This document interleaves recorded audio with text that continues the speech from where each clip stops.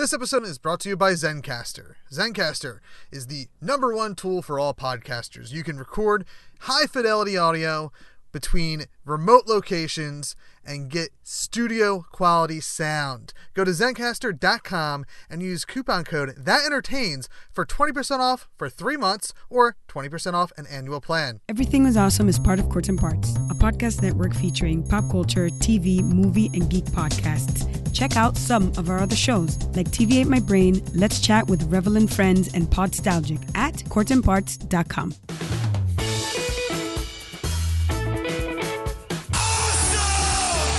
Awesome. Just tell people they're awesome and mean it. Awesome. Awesome. Awesome. Did you have an awesome time? Did you drink awesome shooters and listen to awesome music and then just sit around and soak up each other's awesomeness? Awesome. Awesome. Awesome. That was awesome. You guys are awesome. No. You're awesome. No. You are awesome. Sir, you are awesome. Seriously. Awesome. Awesome. Awesome. Everything is awesome. Welcome to this week's edition of Everything is Awesome. I am your host, Kev, and this is the show where we sit down and talk to awesome people about awesome things. And we are continuing. I believe there's been I believe I may have misspoke in one of the previous episodes that we were taking a break, but we are not. We're not taking a break quite yet for the Philadelphia Podcast Fest celebration. Philadelphia is holding its 6th annual Philadelphia Podcast Fest across multiple venues in the Philadelphia area, like Tattooed Mob, the Ruba Club, Amalgam Comics and Coffee House, Fit Comedy Theater, Good Comedy, and a few others. So you go to phillypodfest.com/schedule to see your favorite shows in the Philadelphia area and where they're performing and get the whole schedule. Go find a new podcast. I'll tell you what, Tattooed Moms is such a great spot. Go hang out, get a couple drinks, get some tater tots, watch some podcasts. You can go to Fit and see We Got This, which we'll talk about more in just a second here. It's going to be a great time. It's a great 2 weekends here in Philadelphia, so check it out at phillypodfest.com/schedule.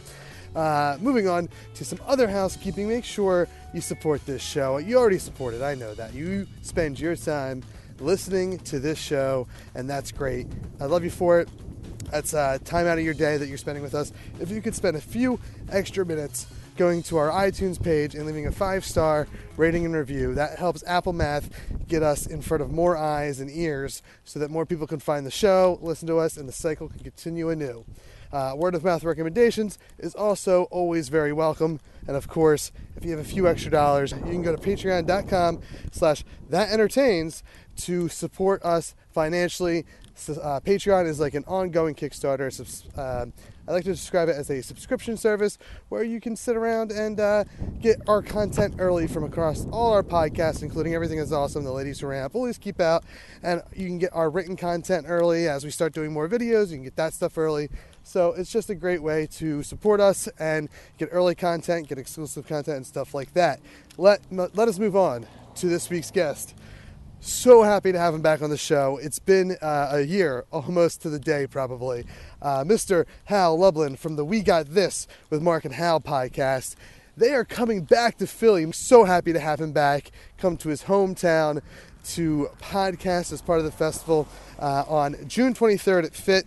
They're actually doing 2 shows this year, 2 shows, one at 5 p.m. and one at 8 p.m. And as Hal says during our interview, they're 2 very, very different shows. So without further ado, let's get to my conversation with Mr. Hal Lublin right here on awesomepodcast.com. Sorry, my fiance just shoved food in my face. That's okay. That's delicious. What is it? That's delicious. It's so we started this Weight Watchers. Well, I'm on Weight Watchers. Oh, are you? Yeah. It's how are you doing with it? Good. I've lost like 50 pounds, but over like I've been going real slow, but I mean, still it's better than gaining 50 pounds. Absolutely. Like I used to be able to just stop drinking soda and drop 25 in 2 weeks. Right. And but now that I'm on in a month, I'll be 34. So I guess when you what'd you say? I said Mazel Tov. Oh, thank you. I guess when you hit your 30s, you just don't lose weight anymore. True. So yes. So we did this, and my fiance's stepmom gave us this thing where it's you get like a ton of plain Greek yogurt, like just a big jar of it. Mm-hmm. You blend it with just the vanilla pudding from Jell-O. I don't know if it's like sugar-free or whatever. I assume it is. You blend it with that, and you use some sort of sweetener, Truvia or something like that. Like just a tablespoon of that, and you blend it up together, and then it was a little uneven, the sweetness to it. So she just, as I started the Zencastr here, she stirred it all up. So it was a nice even blend, and it's pretty good. I don't like Greek yogurt at all, but this tastes delicious. Is it 0 points?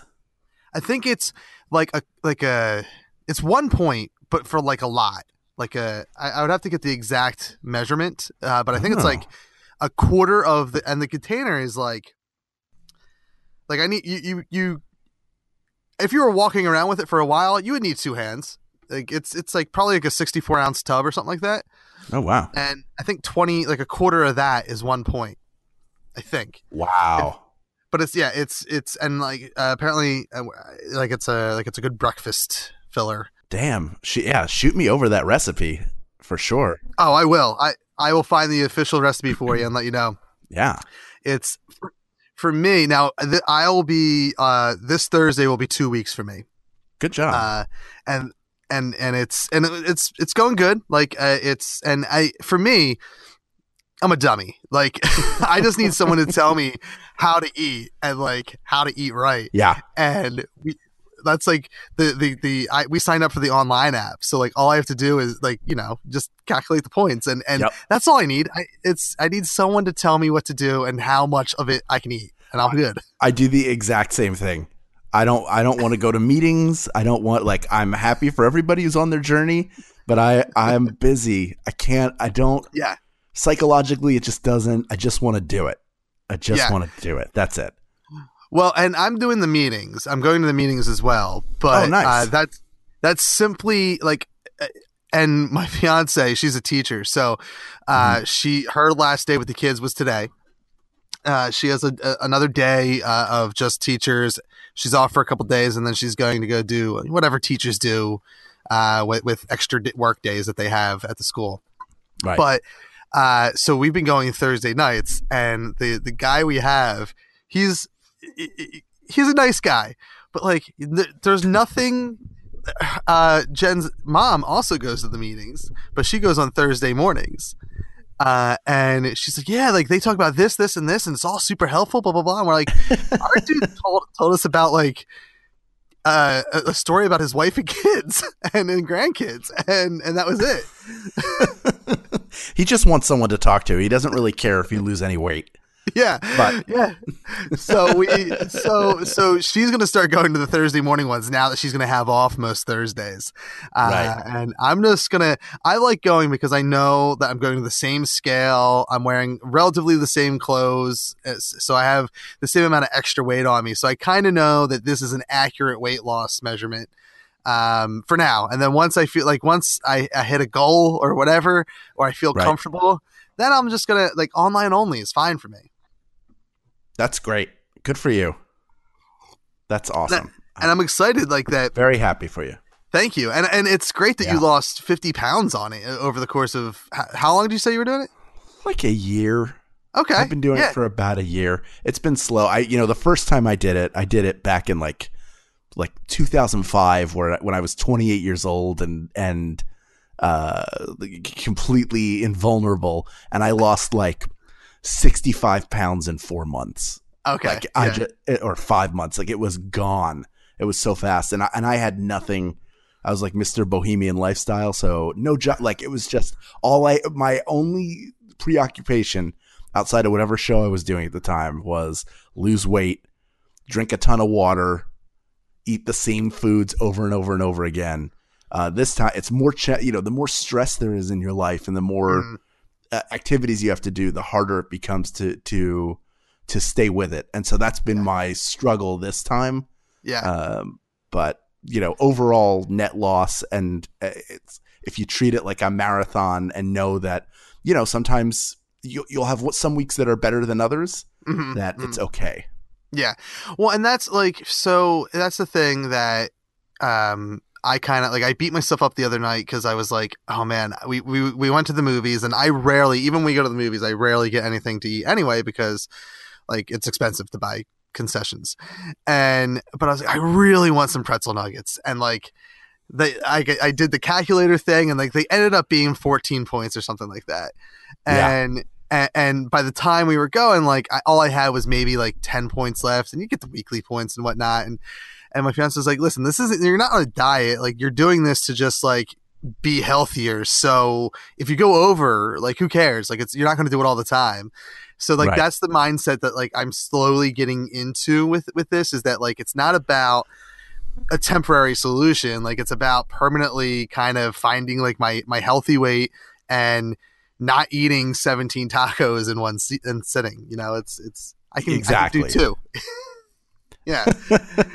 And I'll tell you what, it's everything that we've been eating, like we've been finding the alternatives, like that have less points or 0 points, like the turkey burgers. And I just had for the first time tonight, a salmon burger, and it was like, it's all delicious. Yeah. It's amazing what you can use as like what the substitutes are, the analogs, you know, all of those. You can get very creative with it, for sure.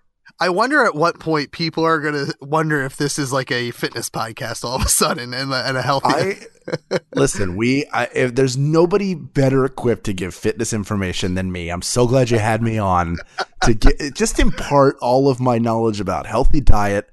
Because, you know, I get like a grifter with Weight Watchers where I'm like, how can I Ocean's 11 my way into some pizza? How do I finagle this system so that I can? And it's not good. It's not. Listen, all the kids out there who are on Weight Watchers, listen to Uncle Hal when I tell you, just, you know, take it easy. It's okay. It's like you point out, Kevin, very rightly, that it's about learning a new, healthier lifestyle. It is not about a diet. It is about a lifestyle evolution, and evolution take time. So be easier on yourself. Yeah. That's my advice. My biggest struggle, and it actually hasn't been a huge struggle, but I thought it was going to be, is coffee. Because I like my coffee to taste like candy. And that's like, that is like my biggest sweet. Like I'm not a big candy guy. Every now and then I'll eat candy. It's like, it's ice cream. If like there's a carton of ice cream in the house, like I go crazy over it.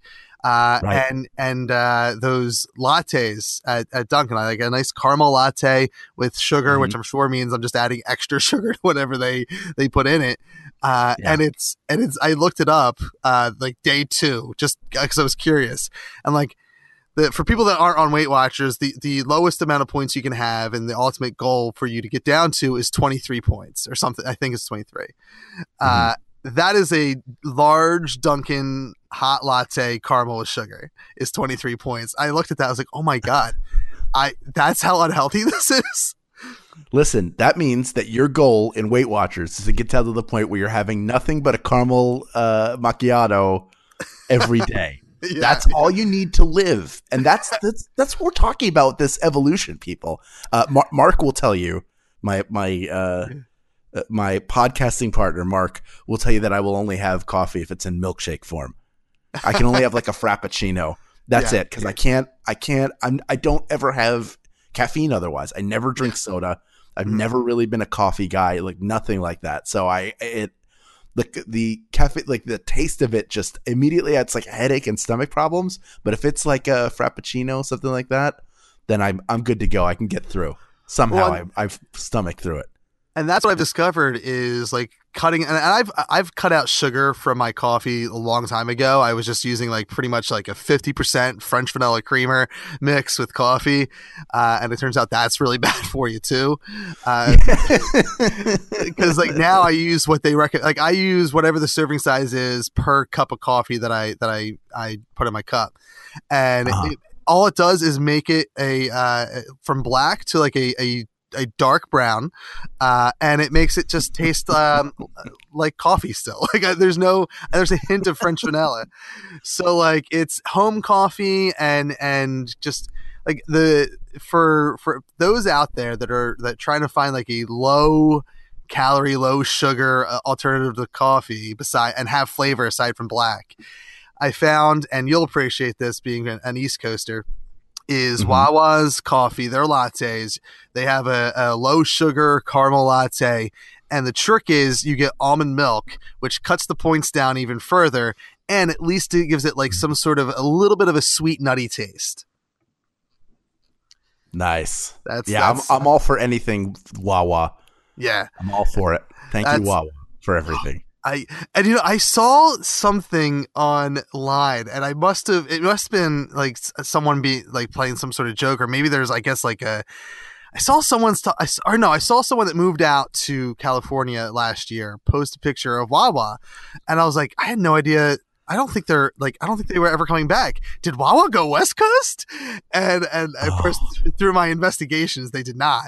But like, I got happy for like the West Coast out there, because you guys have In-N-Out Burger, which is a dream. I love it. But is there a good alternative to Wawa out in California?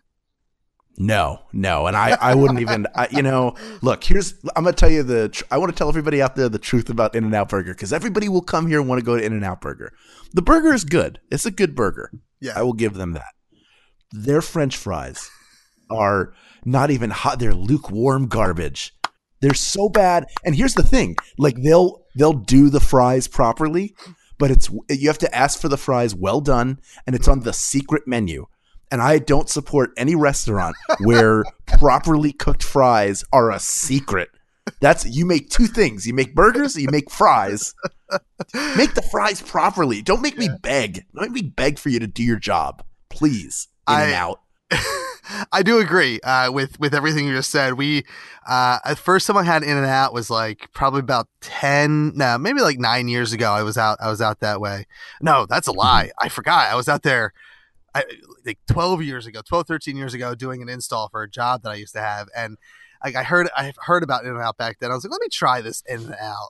There's no way it's better than anything back home or just your normal stuff. And I love the burger. Like the burger is, it's Five Guys comes close to the burger, but Five Guys has the best fries. Like they beat In-N-Out fries hands down.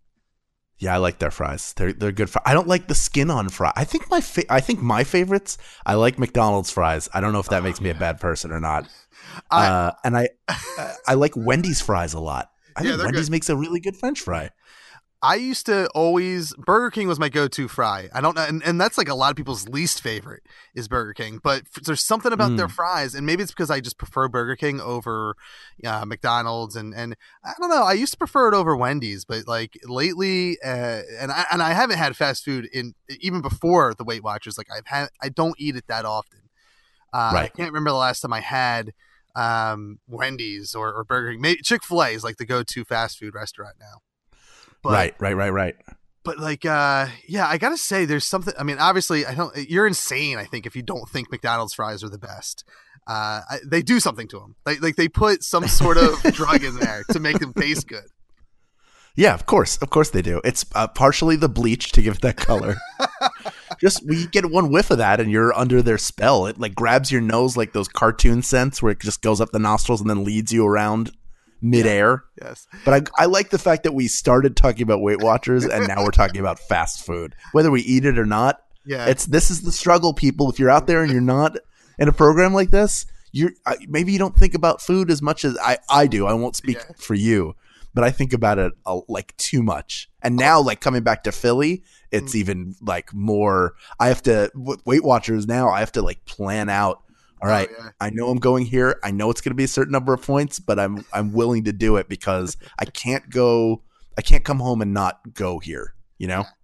Well, and so let's get into that before we diverge into any other topics that I'm sure we'll diverge on.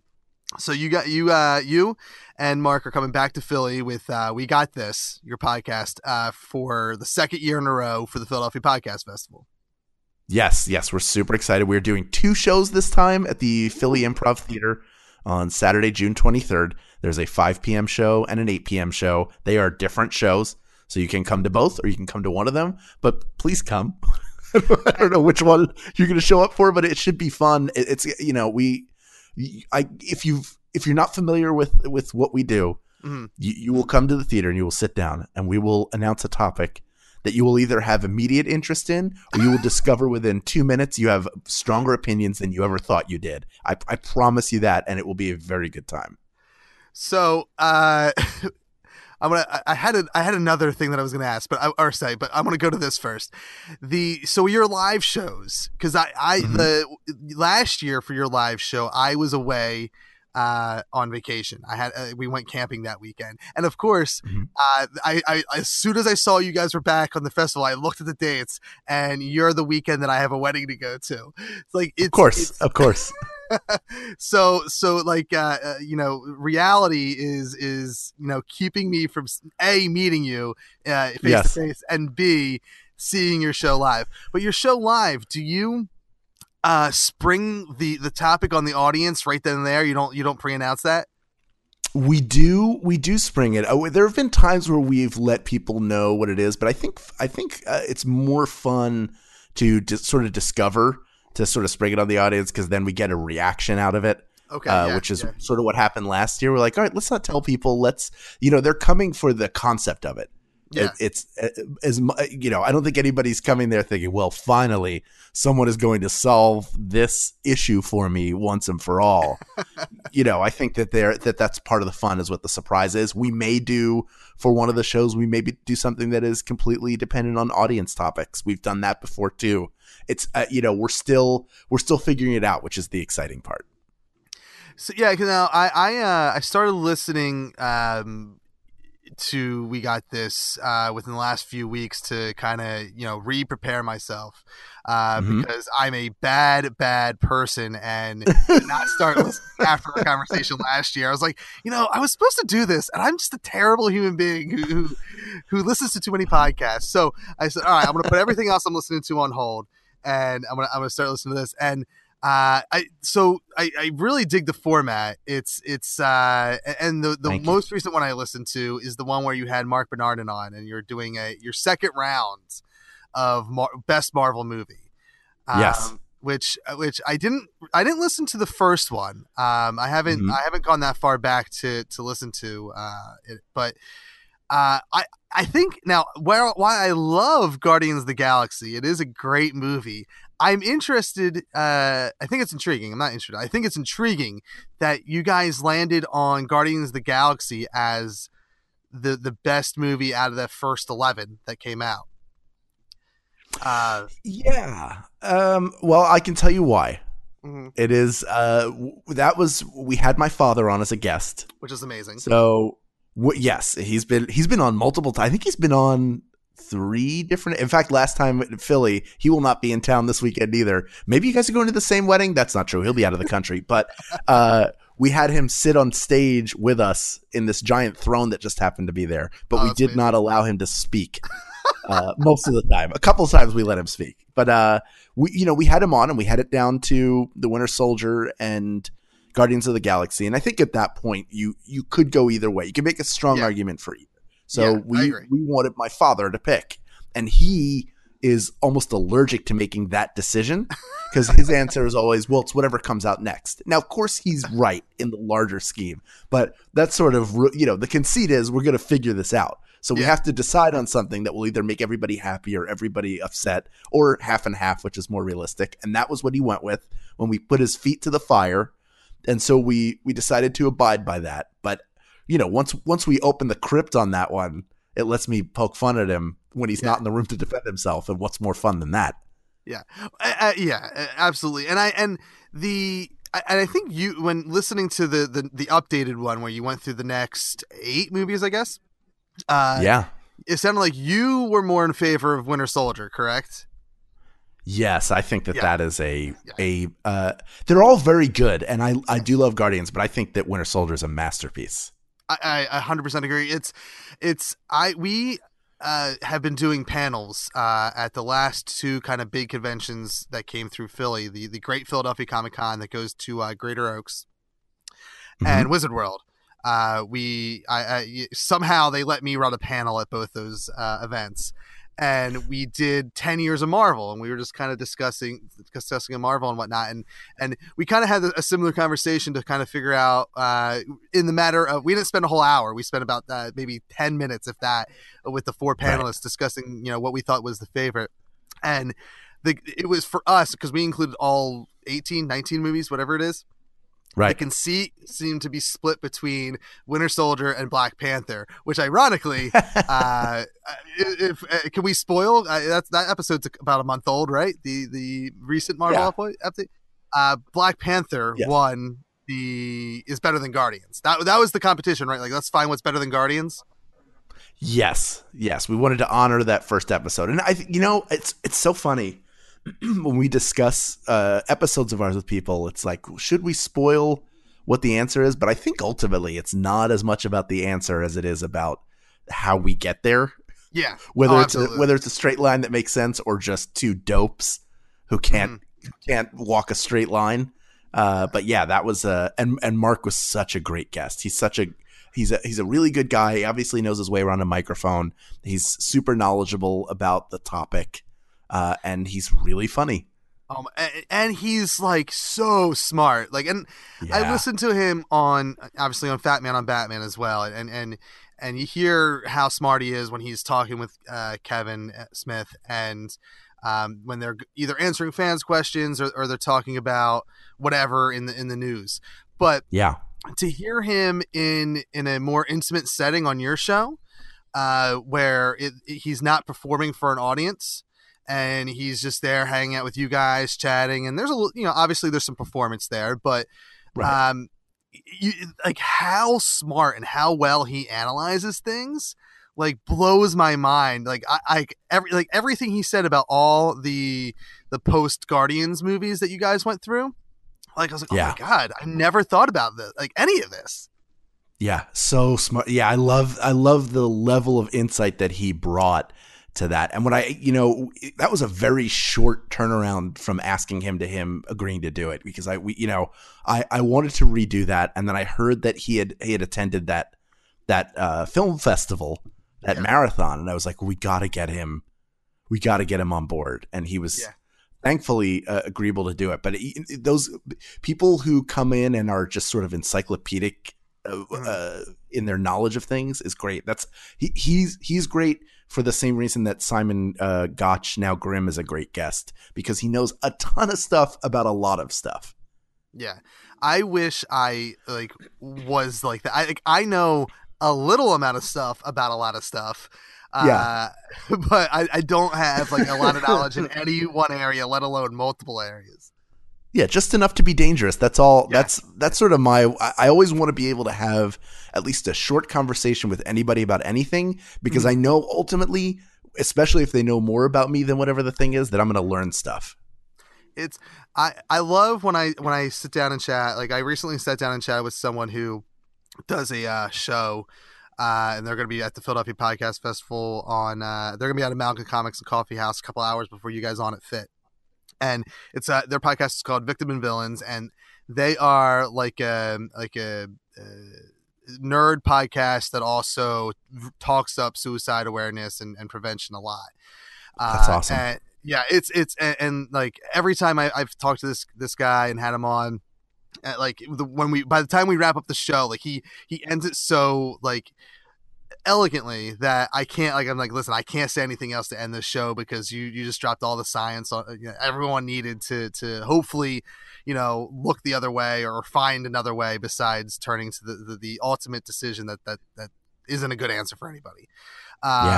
And so he's a podcaster that does what I do, except like he helps people. Like I sit around and talk pop culture, and I doubt anyone's saying, whew, my life is saved. But this kid, and I mean, he's probably in his 30s, I don't know, but this guy is really like he does speaking events and stuff that he involves the pop culture nerd talk, but he also like says meaningful stuff. He's a good guy. Unlike me, I'm garbage. And but so we always end up talking a lot of DC, which is not my strong suit. Like I'm more of a Marvel guy. from a kid on. I recently started reading DC comics because I started reviewing them for another site a couple months back, and I stuck with it after I left that site. And it's so like whenever I have a conversation about DC, especially anything outside of Batman, I know just enough to skate by because I know nothing about DC. That's all you need, just enough to skate. We're all just a bunch of skaters, man. That's it. That's all we are. Where do you fall on the and not necessarily like when it comes to film or like just generally when it comes to Marvel and DC? Where's your allegiance? I am more of a Marvel guy now. When I was a kid, I grew up on DC, specifically Silver Age DC. A lot of Silver Age Batman, Superman, Aquaman, Green Lantern, a little bit of Justice League. Then I got into some of the 70s stuff, a little bit of the 80s stuff. But by the time I hit like, I don't know, 12, 13, I was fully over to Marvel. And I think that's a natural progression because Marvel traditionally tended to deal with more maturing themes. You know, you get to a certain age and you look up to Superman and Batman, and then you reach your early to mid-teens and you realize you are Peter Parker. Everybody's got a little Peter Parker in them trying to fit in college, no matter what your gender, like, you know, no matter how you identify, there's something in there that speaks true to you. And that's a really good gateway into Marvel. And I love their storytelling. I'm very excited for the Disney Fox merger in terms of what that means for Marvel creatively. Yes. I never was a DC guy, save for like the animated universe when I was a kid. Like the Batman animated series was my, like, that and Spider-Man and X-Men, like that was all on around the same time. Yeah. And I really enjoyed all that stuff. And then of course, like the Keaton Batman movies and even with my dad, I would watch the Adam West stuff. But reading, and I didn't read a lot of, like, I think about it now at 34. I was like, I don't think I read a lot of comics when I was a kid. Like I didn't really get into it until my 20s. But what I did read and what I did follow and had like weird, I had this X-Men book. It wasn't quite an encyclopedia like they release now because it was like a small paperback 6x9 thing, but it was kind of like an encyclopedia on the X-Men. I remember having that and like all the Marvel like trading cards that were back out in the 90s. Sure. And I just remember being a Marvel kid, and my progression with Marvel was actually like, I wrote an article randomly years ago for some site. Like for me, it feels like the progression for, as a fan of Marvel, at least this was my experience, was I was a fan of Wolverine. I was a fan of Spider-Man at first because, like, you're right. Like you can put yourself in Spider-Man's shoes. You can be a kid and you understand what it's like to be bullied. You understand what it's like not to fit in. You understand what it's like to be Spider-Man without the cool powers. And then you get a little bit older, your early teens, maybe mid-teens, and it's cool to be Wolverine, or it's cool to like Wolverine because he's got that edge to him. He's got that attitude. And he's just the cool guy that you kind of want to be, or you are maybe. And then you grow up and you realize Captain America is really the guy for you because he represents everything good. It's interesting how he's become sort of the Elvis of the Marvel universe. And I even feel like I don't remember as a kid him being as revered by other heroes as he's become even in the comics. Yeah.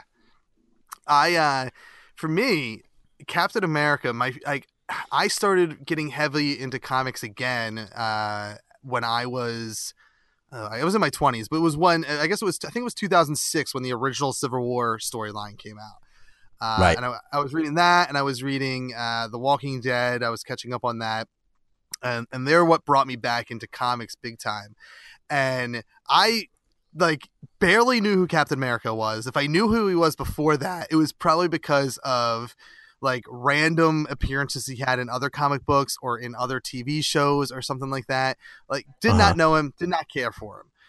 It wasn't until Ed Brubaker killed him that I was like, oh my God, I love Captain America. And dove in, got a tattoo of his shield on my arm because I love the character so much, and Wow. a lot of that has to do with Brubaker. I think like his run on Cap was just genius. Yeah, he's brilliant. He's a brilliant writer and a very nice guy. Yeah, I agree. He sort of defined Captain America for modern comic readers. And I think that's like fair to say. Yeah, and I think that not compared. That complements what, or I guess maybe MCU complements that since it came after. But the introduction to Cap in MCU with what they've been doing for the last several years, it just cemented him as like a household name and top of the chain. The Elvis, he is the Elvis of the MCU, like you said. Yeah, 100%. I find it funny in the world of comic book movies where you have Marvel, who I think reigns supreme on the big screen. DC's since Man of Steel, if we're going to say that's the birth of the DCEU, have had a lot of missteps. Wonder Woman is the one like highlight that they have, I think. How do you feel Agreed. about the? Okay. I didn't even have to finish asking the question. It's weird to me how many people I'll talk to that defend Batman versus Superman, and I'm like, guys, why defend this garbage? I think, look, I don't know any of those people. I certainly would say Wonder Woman is fantastic. It's so good, and it's a good look at what those films should be. Mm-hmm. But it just feels like such a mess. And, Marvel really did a very good job of laying out a blueprint of how you can make a connected universe work.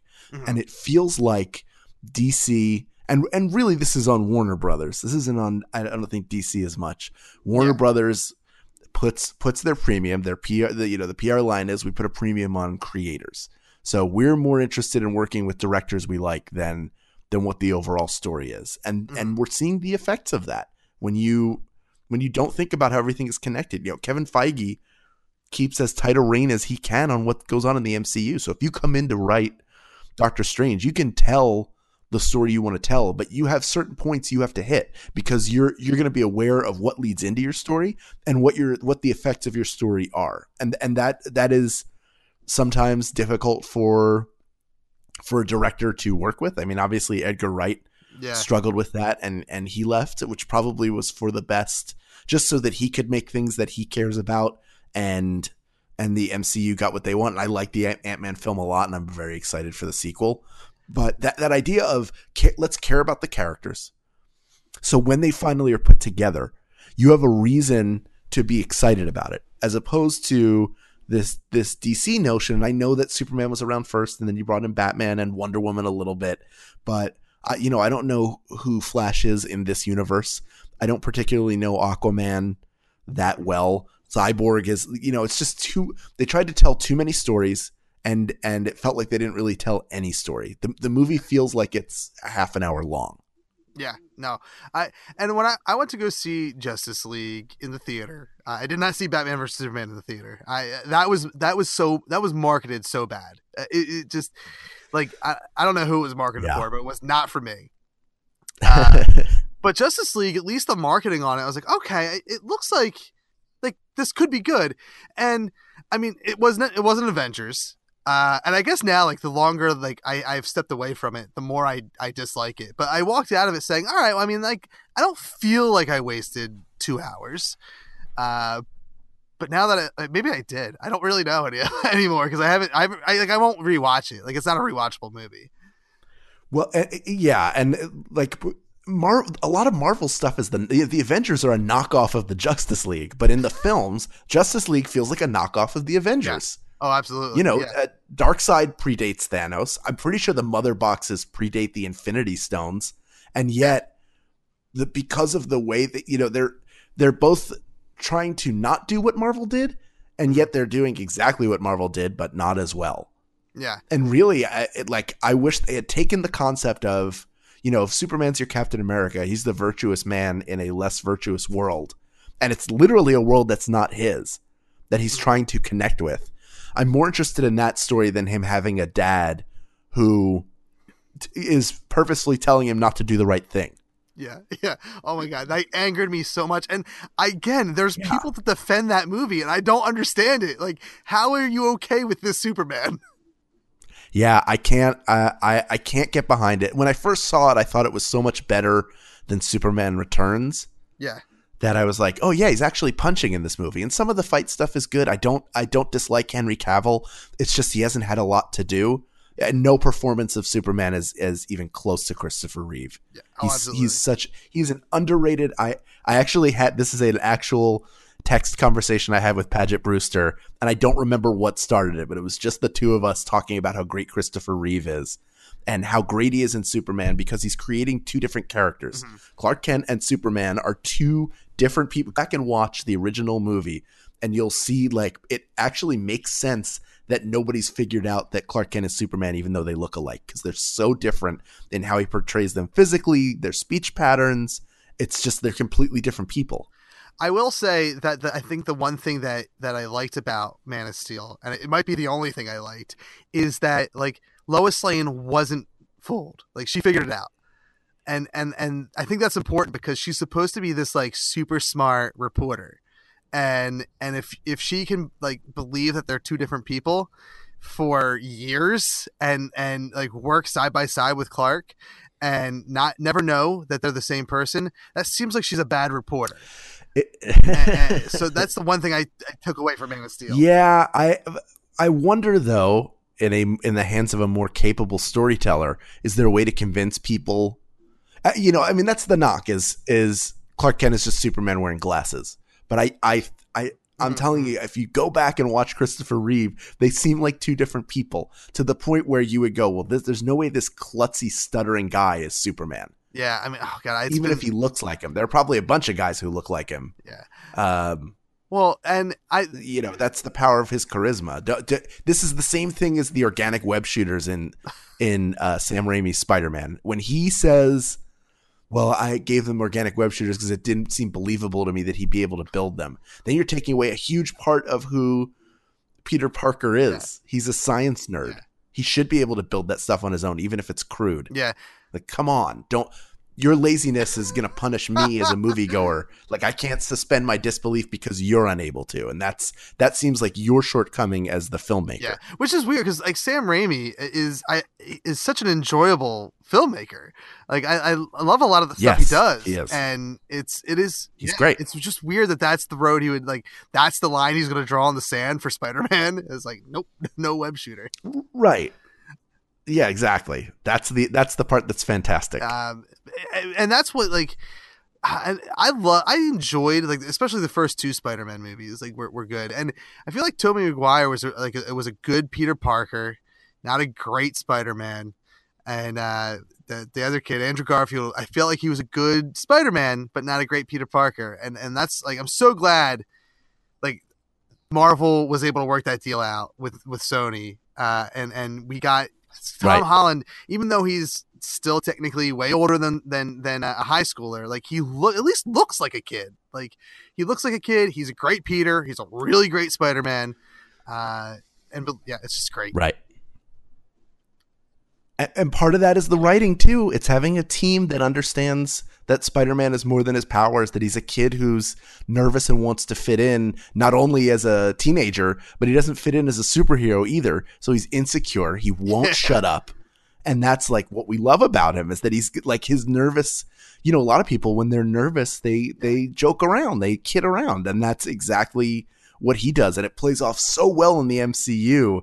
Like he can never gain status on anybody. He's always low status. And it's my meter for Spider-Man is the animated series. Like when I read a Spider-Man book or when I used to read Spider-Man books, like the voice in my head is and I don't know the actor's name who played Spider-Man in the animated series, but it's that voice. Just like it's Kevin Conroy when I read Batman. Christopher Daniel Barnes was Spider-Man in the 90s. Okay. And same guy who played Greg Brady in the Brady Bunch movies. Wow. Really? Did not. Same guy. Yeah. And now I have it's not ruined, thank God, because I can only partially put the face to the voice because it's been I was probably like 10 when that movie came out. My parents took me to go see it. It wasn't I don't think that's a movie a kid says, let me go see the Brady Bunch movie. But yeah, like that. So that's always my meter. And as much as I liked Tobey Maguire, I watched the first Amazing Spider-Man movie. It was the thing. And I think I did watch the second one, but I blocked it. I definitely blocked it out because I don't remember anything about it. But Tom Holland is like the closest, if not like the perfect match to that animated series. Like it's just, I think you guys said it in your updated Marvel episode. Like it is like that. Homecoming is kind of like a comic book come to life. Like that specifically Tom Holland as Spider-Man is that comic book character come to life. The only better match is probably Robert Downey Jr. as Tony Stark. Yes. Yeah. That's like the perfect. Yeah. That was the guy a lot of fans would have cast before he was cast by the studio. Yeah. Yeah. He just fit that style. He just felt like Tony Stark. Yeah, absolutely. And what a payoff that unfortunately is going to finally like probably come to an end next year. Spoilers for people for that one person who hasn't seen Infinity War. I'll tell you, I don't know if going out and doing like performances or public events or anything, that if you're talking about Infinity War and you had to hold back that month or two, but we did our first panel the Sunday, the 29th, April 29th, the Sunday after Infinity War released. Wow. And we had I started off as like, has everyone seen Infinity War? And 2 people said, nope. I was like, we're talking 10 years of Marvel and you came to this panel without seeing Infinity War? So we had to dance around it because I didn't want to be the a-hole that spoiled it. Yeah. We made sure 2 weeks later at Wizard World, it said in the pamphlet, we're going to spoil everything about Marvel. Do not come if you've not seen Infinity War. And that made the conversation so much better because we were able to openly talk about Infinity War and the greatness of it. Yeah, it's so good. Yeah, we danced around it a little bit in our episode, and then we had our spoiler section. We were like, all right, let's talk about it. Mm-hmm. You've been warned. It is. I don't know that I put it. I need to see it again to know where I put it in my rankings of the whole. I would say it's definitely like a top 5 Marvel movie. I don't know how I rank it with like the event. I feel like it can move in and out with the other Avengers movies as well. It's because I think it's better than Age of Ultron. I wasn't so hot on that one. Yeah. Yeah. And to a lesser extent, like even Civil War, I had my issues with. And it's interesting because I don't feel like listening to you guys talk about it. I didn't hear you like really talk about the villain Zemo much. I felt like he was kind of like Killmonger, where his reasoning for him being like a bad guy made so much sense to me. Yeah, but he's more of a catalyst than the villain. Oh, okay. He's sort of he's the puppet master. I would love to see him show up. Now he's got even more of a reason to hate the Avengers because they kept him from doing the one thing that would have completed his mission, which is killing himself so that he can see his family again. And now that they've denied that to him, who does he become? And I hopefully we'll see more of that. But I think that the problem that people who don't like Infinity War and maybe don't like Civil War by extension for the same reason is that they don't really end. But at this point, I think of all these movies as one long story, and I'm okay with chapters of that. Same reason why I think Empire Strikes Back is the best Star Wars movie. Nothing even touches it. Is that it's so well made and it's so good that everything it does before it non-ends is to me like perfect. So knowing that there's going to be more movie after it, it's still like it almost just doesn't ding it enough that another movie can beat it. Yeah. And I don't think that Avengers Infinity War is the best Marvel film, but it's such an achievement the way that they balanced all those characters. And it's so like, I saw it 4 times in the theater, and now I'm waiting because I think it comes out on digital at the end of July. And I'm like, can't wait for it to come out so I can watch it like 20 more times and just dissect it. There's so much to see and digest that I think you could watch it 100 times and find something new every time you see it. Yeah, I saw it twice in theater, and it's like the first go around, I had a lot of issues with, I think you guys called it the snapshire. I've heard the snapping. Yes. But I had a lot of issues with that meant, because I'm an adult going to see this movie, and I know that like there's a Black Panther 2. I know that there's a Spider-Man 2 coming out literally 2 months or 3 months after the next Avengers movie. So there's like a lot of the characters that they, again, spoilers, that disappear, that get dusted away. I'm like, I don't buy any of this. And it's only Tom Holland's performance that makes me feel any kind of emotion during his dusting scene that makes me even care a little bit. But at the end of the day, like, I had a hard time with that. And then the second time I went to go see it, like, I was able to like kind of, I guess get rid of all those expectations that I had, and I wasn't disappointed in the film at all the first go around. Right. But the second time is, as I'm sure you know, is a much different viewing experience. And I was now looking at it not as an audience member who also knows how movies work. I was looking at it as just like I guess as an audience member, but as like also like the characters. Like, what did that all mean to Tony Stark? What did that mean to Steve Rogers? And it makes that movie so much better, looking at it from their point of view versus my own point of view. Yeah, I think that's a great observation. I think also if you learn how a really great magic trick is done, it can do 2 things. Either it's ruined for you forever, like the magic is gone, or you appreciate the artistry of the trick so much that every time you see it that time forward, you appreciate the flourish that it has and the mechanics and how it's pulled off the way it's pulled out. Sort of like if you this movie is like that for me. I just keep appreciating the mechanics over and over again. I know watching it who's probably gone for good and who could come back, and I'm okay with that. So it's still like, I get that there's supposed to be emotion, but it also, the people who I thought were going to die permanently are not dead yet. And now it's to the point where as a moviegoer, I'm like, well, maybe they don't really have to kill any of these characters, because they can go away and just be there as needed. There's no need to kill them permanently. So maybe they won't do that. And then I get into this chess game of, well, maybe they're making me think that, so that when they take those characters away, it's more devastating. And you just talk yourself in circles.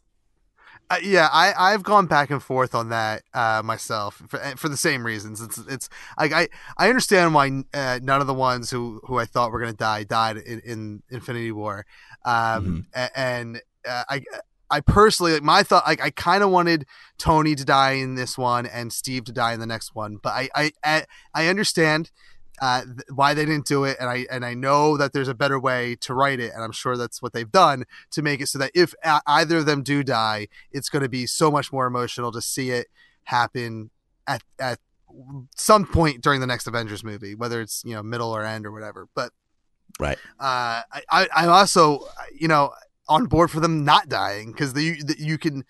I mean, I'm sure they may want to take a break now. They may want to stop doing this now. But in another 10 years, like, who says you can't have Captain America pop up for a 15-minute cameo or something? 100%. Yeah. And also, I read this somewhere, I can't remember where, but it was like, why would you, as a filmmaker, why would you deny Tony Stark the happy ending of being married to Pepper and having a child? What do you accomplish from a storytelling perspective from denying them that? Like, how terrible the world is, because that just sends reverberations everywhere. But maybe that's the point. They've earned my trust that whatever they do will have a long-term consequence that I will benefit from as an audience member.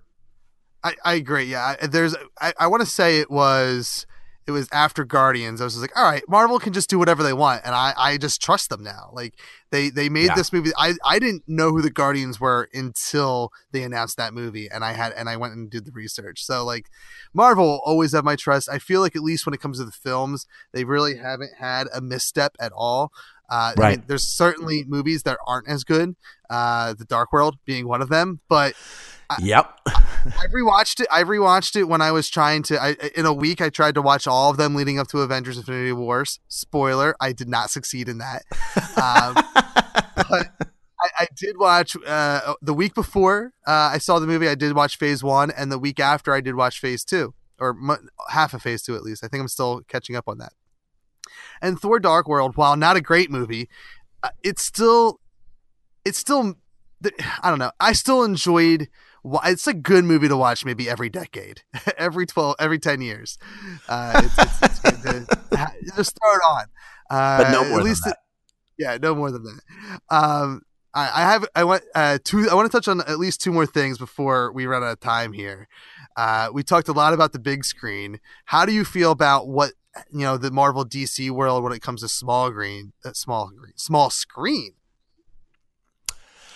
I am behind on The Flash by I haven't watched any of this season, and I watched all the other seasons so far, and I've really enjoyed it. Legends of Tomorrow, I tapped out after about 4 episodes. Oh, really? Yeah, Arrow had me because I was watching it. I was like, this is going to get good. And then another part of my brain went, you know what? You know what you don't have to do?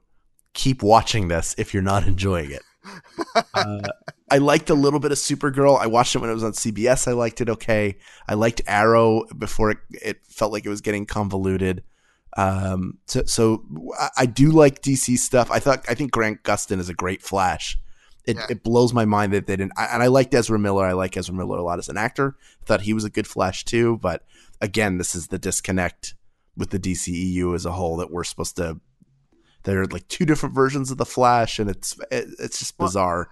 And on that comment, like originally it was because we're going a different direction than what that Flash is on CW. But I don't know about you. When I watched the Flash, I was like, I don't know. Or when I watched Justice League, I was like, I don't know. That's kind of just like the Flash I see on the CW, except played by somebody else. Like he wasn't a serious take. He was still goofy, and I'd say that Grant Gustin's Flash is more serious than Ezra Miller's. Oh, for sure. For sure he is. On the Marvel side, I really like Daredevil. I love Jessica Jones. I thought Luke Cage was really, really good. The Defenders was not great. Iron Fist was not great. Punisher, I have at a certain point I was like, I only have 3 episodes left. And then I saw I had 5 and I haven't watched any since. I need to finish it. And Jessica Jones, I just haven't made the time to sit and watch all of season 2 of Jessica Jones. But overall, I enjoy those 2. I stopped watching Agents of S.H.I.E.L.D. after season, I think 3 or 4. Same here. Yeah. And I heard it got good. I'm glad it's still going. I'm always happy that people are working and stuff, even if I'm not watching and enjoying it. But yeah, I think they're. I might give DC the edge on TV, but I know we're running short on time. I have a couple questions for you, if I may. Yes. All right. We'll start with one. What did you think of The Last Jedi? This is more of a bellwether question. Oh my God. I wanted to talk about these things with you. I'm glad you brought this up. Last Jedi, I enjoyed. I can see the argument of not liking it, but I don't know. There's a lot of things to like there. I enjoyed that it was kind of a contained story. I had my issues with certain things when it came to how they handled Princess Leia and Luke Skywalker. Obviously, there was a story that they wanted to tell before she passed, and they still honored that story, which I think probably makes the most sense. But I think the only thing I would have wanted to see out of that movie is, and obviously they would have had to probably use CGI or something, but there was an opportunity to have Leia sacrifice herself on the ship instead of, and I forget the character's name, but her second in command that took over. Laura Dern. Yes, Laura Dern. I feel like there was an opportunity for Leia to do that, and obviously, again, you would have to do some CGI work, but that would have been a nice, like, great way to close her story and what she's meant to the whole universe of Star Wars in sacrificing herself for the rest of the rebellion. Yeah, I think I don't disagree with that. I think very quickly that this will be a film that you look back on in 20 years and realize how impactful it was to the Star Wars cinematic universe as a whole. I think it's awesome. I loved it. Yeah. I would put it maybe between Empire and the original. But okay. It only ranks that high because of how important I think it is. That not everything has to be about the Skywalker family. That there's that there are a ton more stories to tell, and it really opened up a lot more possibilities than it closed. And I know people want the things from their childhood handled a very specific way, and I get that. And there are things where I act like that too, but also hopefully over time people will let that go and be able to look at it and see the great stuff in it instead of seeing everything they think is wrong. Yeah, and I don't get all the, especially like, I mean, I don't, the Kelly Tran who played Rose, like all the hate for her, I don't get. Like she like left social media because of it, and it's like she has no decision. She's just doing her job. She didn't write the story or anything, and she didn't develop this character. And if you have an issue with it, don't take it out on her. You know, it's a greater power that's controlling all of this. But I enjoyed that. Like you're right. Like it's this isn't necessarily about the Skywalkers anymore, and it shouldn't be. The Star Wars universe, it's a galaxy of people, not just one family. Agreed. 100% agreed. Now, second question. Okay. What did you think of Solo? I saw it opening night, and then I saw it a couple days later for a second time with my son. It was the first time I took my son to the theater to see a Star Wars movie. And I enjoyed it. It is an enjoyable movie. I would happily see it over and over again on DVD. It feels unnecessary though. I don't know if that makes sense. Do we need to know about Han Solo's origin? I don't think so.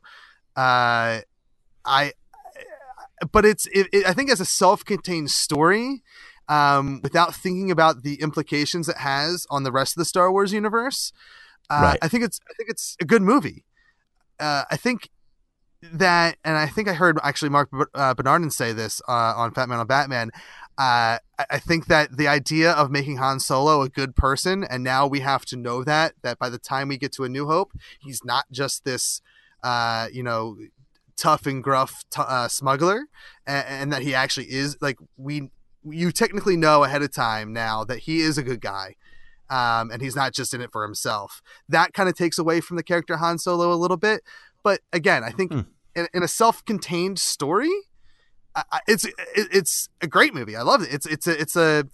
I love what these Marvels and Star Wars now is kind of doing with their movies, and they're not just making comic book movies, they're not just making Star Wars movies. They're taking these genres and layering it into their universe. So like you have this kind of like car race heist movie in Solo.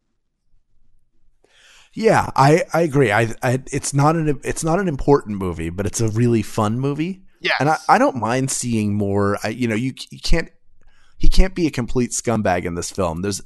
We're seeing him start to harden. I don't think he's quite hardened yet, but by the end of this, he's killed somebody. Outside of just faceless bad guys, he's killed somebody who's a mentor to him. So we know he's willing to kill. And I would love to see more. It's a shame that it didn't get the box office it deserved, and it was kind of cursed. Yes. It took me a while to be excited to see it. I pre-ordered tickets, but it took me a little while to do it because I'd heard so many negative things, and I finally got to the point where I was neutral about it, and that made all the difference. Yeah. is No, going with zero expectations. and that has, I mean, honestly, that's Justice League. That's why I thought I walked out saying, well, that was fun. Like, I walked out not hating it because because of my previous experiences with everything else in the DCEU, I had such low expectations that you could only impress me at that point. And as you mentioned earlier, like, I don't think it's the actor's fault. Like, every actor I think that's in the DCEU is great. They're just not giving anything to work with. And for me, Solo, I didn't have any expectations, not because I heard of the negative things. My expectations weren't there because it was, why is this a thing? And I guess an argument can be made, why was Rogue One a thing? Like, why did we need to see that story? But arguably that's one of my favorite Star Wars movies. Like, I really enjoyed Rogue One. Solo, I enjoyed. I had more fun with it than I think I did with Rogue One because it's just a funner movie. But it's you walk out and it's a movie that I'll definitely watch. For me, I had a better experience watching it the second time with my son, who has zero expectations who Han Solo is because he knows the character by name. He doesn't really remember the character from A New Hope or Empire Strikes Back or anywhere else he's seen him. He doesn't really know Star Wars on the big screen until this moment. So watching it, I took my son who's 6 and I took my nephew who's 10, and my nephew is in that age range where he's too cool. So like he said he likes it and that's it. I didn't get to see emotion from him, but my kid was like in awe of watching this movie on the screen and seeing what my first viewing experience of Star Wars and the big screen was when he re-released it in the, I guess, late 90s, right before the prequels came out and the special editions came out in the theater. So I never got a good Star Wars moment in the theater as a kid. Right. So to kind of see that through my kid was real special. And I think Solo will always have a special place in my heart for that reason. And I'll never hate it. And I don't think anyone should. I think everyone should see it. Like, why not support a Star Wars movie, I guess? Yeah. Give it a try. Give it a try if you haven't already. All right. Last question. Okay. The last time I was in Philadelphia, I was there to attend the NFC Championship game. Okay. Which was very exciting. I'm sure. I'm very excited to come to a city that has won a Super Bowl. Is it different now? Is it a different world? Is it a different world in Philadelphia now that we're Super Bowl champions reigning? It is. And I can speak mainly, I'm in the suburbs. I'm in Bucks County. So I'm not in the city on a regular basis, but I do still to this day, we're 4 months past winning that championship.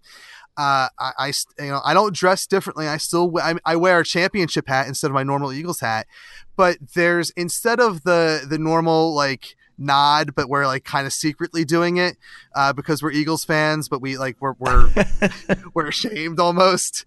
There's so much sense of pride to see someone wearing an Eagles gear and saying, "Hey man, what's up? Go Birds!"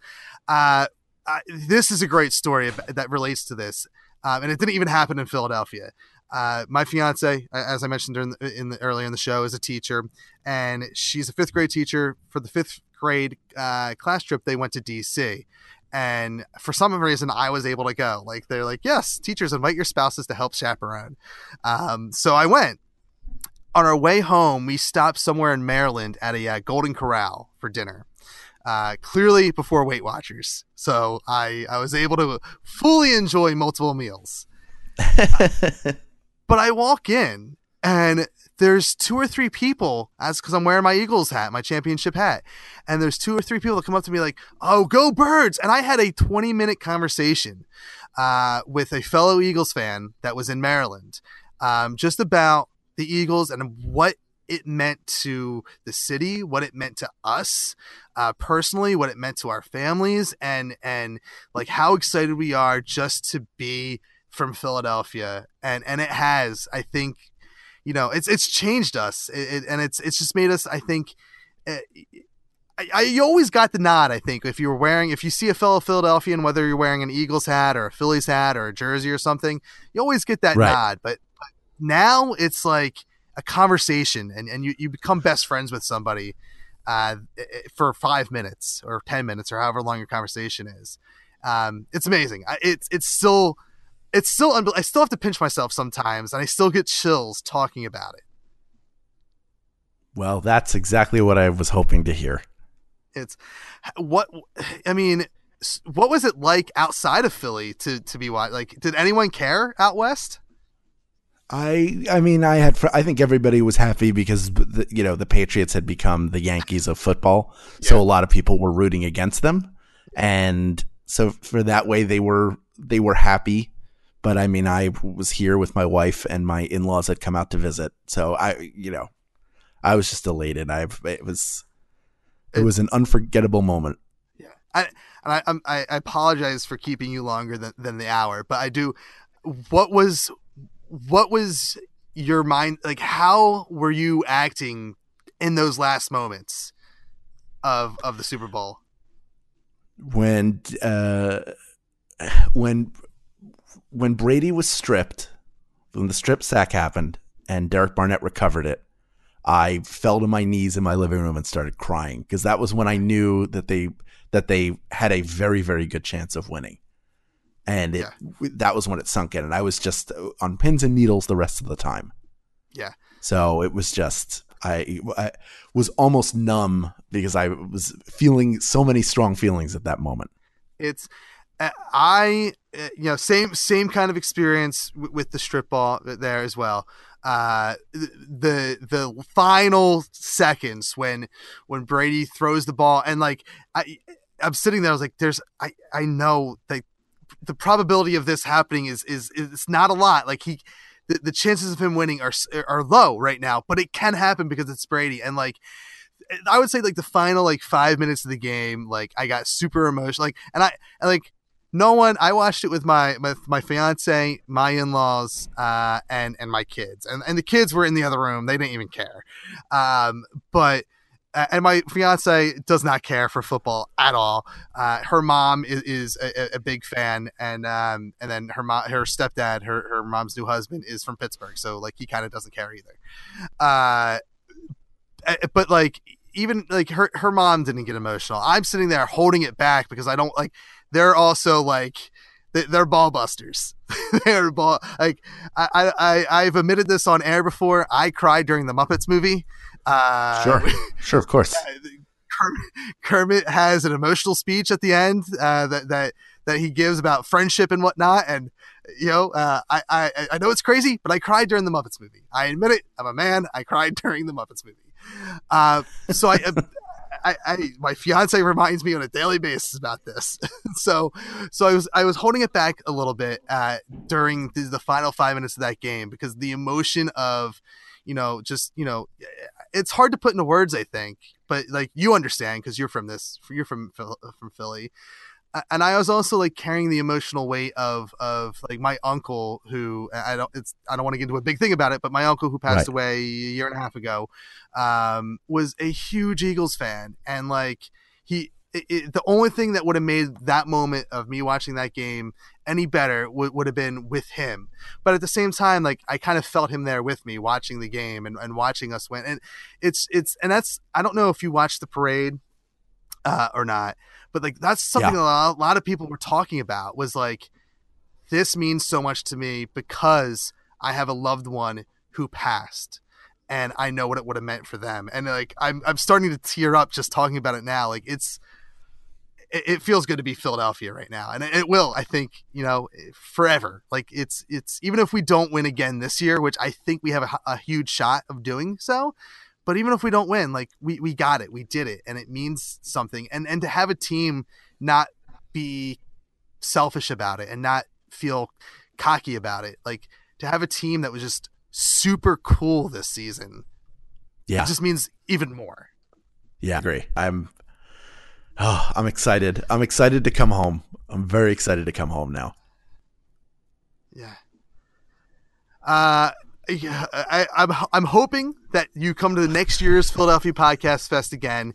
And hell, you know what? Maybe we'll even find a reason to chat, other than the Philadelphia Podcast Festival, so we can talk sooner, because there's so much more that I wanted to chat about today, and we'll have to talk about it next time. I love that this has become an annual conversation. Maybe it will become a biannual conversation or whatever. But Hal, thanks for being on the show. Remind everyone when your show is, or both your shows, where they can get tickets and all that fun stuff. Sure. You can get tickets at bit.ly/WeGotPhilly 2018. You can go to the Philadelphia Podcast Festival website. The show is Saturday, June 23rd. There are two of them, 5 p.m. and 8 p.m. at FIT, at the Philly Improv Theater, which I think is at 20th and Sansom. But yeah, please come check it out. It's going to be a really fun time. Both shows are different, so you can come to them both. And I think we're the only Max Fun representation at the festival this year. So, excuse me, if you are a fan of Maximum Fun, the podcasting network, we are their representatives. So come support the network and support us. And we appreciate it and hope to see you there. Yes, and make sure you check out phillypodfest.com for more information, phillypodfest.com/schedule. There's things going on from June 22nd all the way to July 1st. And you know what? My schedule doesn't conflict with Hal's schedule, so come celebrate Everything is Awesome at the Philadelphia Podcast Festival on July 1st. We're kicking off the very last day at Tattooed Moms, 1 p.m. Hope to see you there. Hal, thank you for being on the show once again. Oh, thank you so much for having me. I really appreciate it. Thanks to Hal for that amazing conversation.